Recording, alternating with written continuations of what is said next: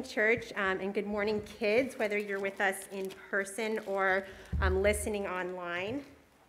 I'm try not to let that fall. All right, kiddos, take out your listening ears, and then actually please remember where you put them usually and kind of just have them handy in general. So our New Testament reading was from the book of Galatians, and Galatians was written by a man named Paul, who helped build and start a lot of different churches. And then he wrote letters to them after he left to help remind them of who Jesus is and how the church is supposed to love Jesus and each other.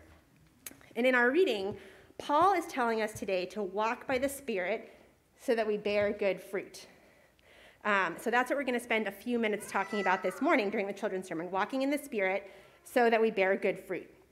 Now, many of you just started school this past week, or you're about to start. And I want you to raise your hand if at some point in your life you have already gone to kindergarten. Excellent, most of you. Well done, church. Now, I want you to raise your hand, and a few of you tell me what are some things that you learned in kindergarten. So kids, if your kindergarten teacher was going to write you a letter and remind you about the things that were most important for you to remember from kindergarten, what would they be? Yes. To behave. Ruthie. Keep track of your what? Your things, okay? Anyone else? What's important to remember from kindergarten? Theo. Obey. To obey. There's a theme here. Any other ideas? Alphabet. The alphabet. All right. Nora. Writing. Okay, good. So some of the things our kindergarten teachers want us to remember are things, academic things, right? Things like reading and writing and math. But some of them aren't. Some of them are the things that I thought of were like standing in line, learning how to ask for help, not taking things that aren't yours, not hurting your friends even when they make you angry, waiting your turn, cleaning up when you make a mess. And if you ask me, I think that Paul, in this letter to the Galatians, is sounding a little bit like a very wise kindergarten teacher. Now, that might not be how he would like to be remembered, but that's, I think, what he sounds like today.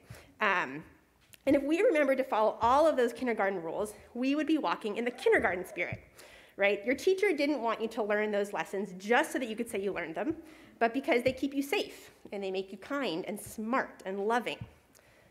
But what if we didn't do those things? What if instead of listening to our kindergarten teacher, we only did what we wanted all the time? What if we ran across the playground and jumped in the most giant mud puddle you could possibly find when instead you were supposed to be standing in line? Now that might sound fun, and it also means that the rest of your day you're going to be muddy and wet. Or what if you didn't clean up when you spilled your juice at lunchtime? Now it might mean that the next day your lunch spot would be covered in gross ants. Or what if you didn't ask for help when you didn't understand subtraction? It might mean that you end up doing subtraction wrong for a long, long time. And what if you hit your friends, or you took their toys on the playground, or you were bossy all the time? It might mean that those friends don't trust you again for a while, and you might feel lonely at recess. And Paul says something to us similar here. He says if we only follow the desires of the flesh, if we only do the things that our bodies want in the moment, even if they sound like really fun things like jumping in a mud puddle, then we often end up not so happy later. Things like getting angry and hurting other people, or wanting other people's things, or arguing or fighting are not walking in the Spirit of God. And actually, when we do those things, it's more like walking away from God. And Paul would say that that is like being a fruit tree that doesn't actually grow any good fruit. And that's silly, right? I mean, fruit trees are supposed to make fruit. Otherwise, they would just be like funny-looking bushes. So a lot of you I know kids have gone blueberry picking before. So I want you to imagine that you went blueberry picking, and you got there, you pulled up, you had your buckets ready, and there were no blueberries on those bushes. They would just look like funny and actually like not very pretty bushes, and you would wonder why anyone would ever plant so many of them all in one place. So listening to what we want instead of what God says and what God wants for us ends up making us look kind of like blueberry bushes, but with no blueberries. But if we walk in God's Spirit, Paul says that we're going to be like trees that do make good fruit. Here's my good fruit, guys. That do make good fruit. If we walk in the kindergarten spirit, then we don't have to sit in muddy clothes all day, and we don't have to spend our recess in the principal's office, and our friends think we're kind, and we'll learn how to do hard things after we ask for help, and we won't have ants at the lunch table or in our pants.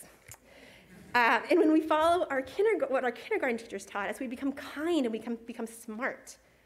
And when we walk in God's spirit, which means that we listen to and do what God wants us to do, instead of only listening to what we want to do, then we become loving and joyful and peaceful and kind and patient and gentle and all these good things that Paul says today. And Paul says that that is like being a fruit tree that makes beautiful and delicious fruit. So you guys, I want you to think of your favorite fruit. And I want you to imagine that you are a little fruit tree walking around during the day that makes good and delicious fruit. So as you learn to listen to God, and you start to make choices like not being bossy, or not taking your friend's toy, or not fighting with your brother or sister, or waiting your turn and not pushing someone down the slide. As you walk in God's spirit, you can imagine that you've got these little fruits that kind of are just like sprouting off of you as you go about your day, kind of dropping a grape here and an apple there. And that is what God wants you to grow up to be like.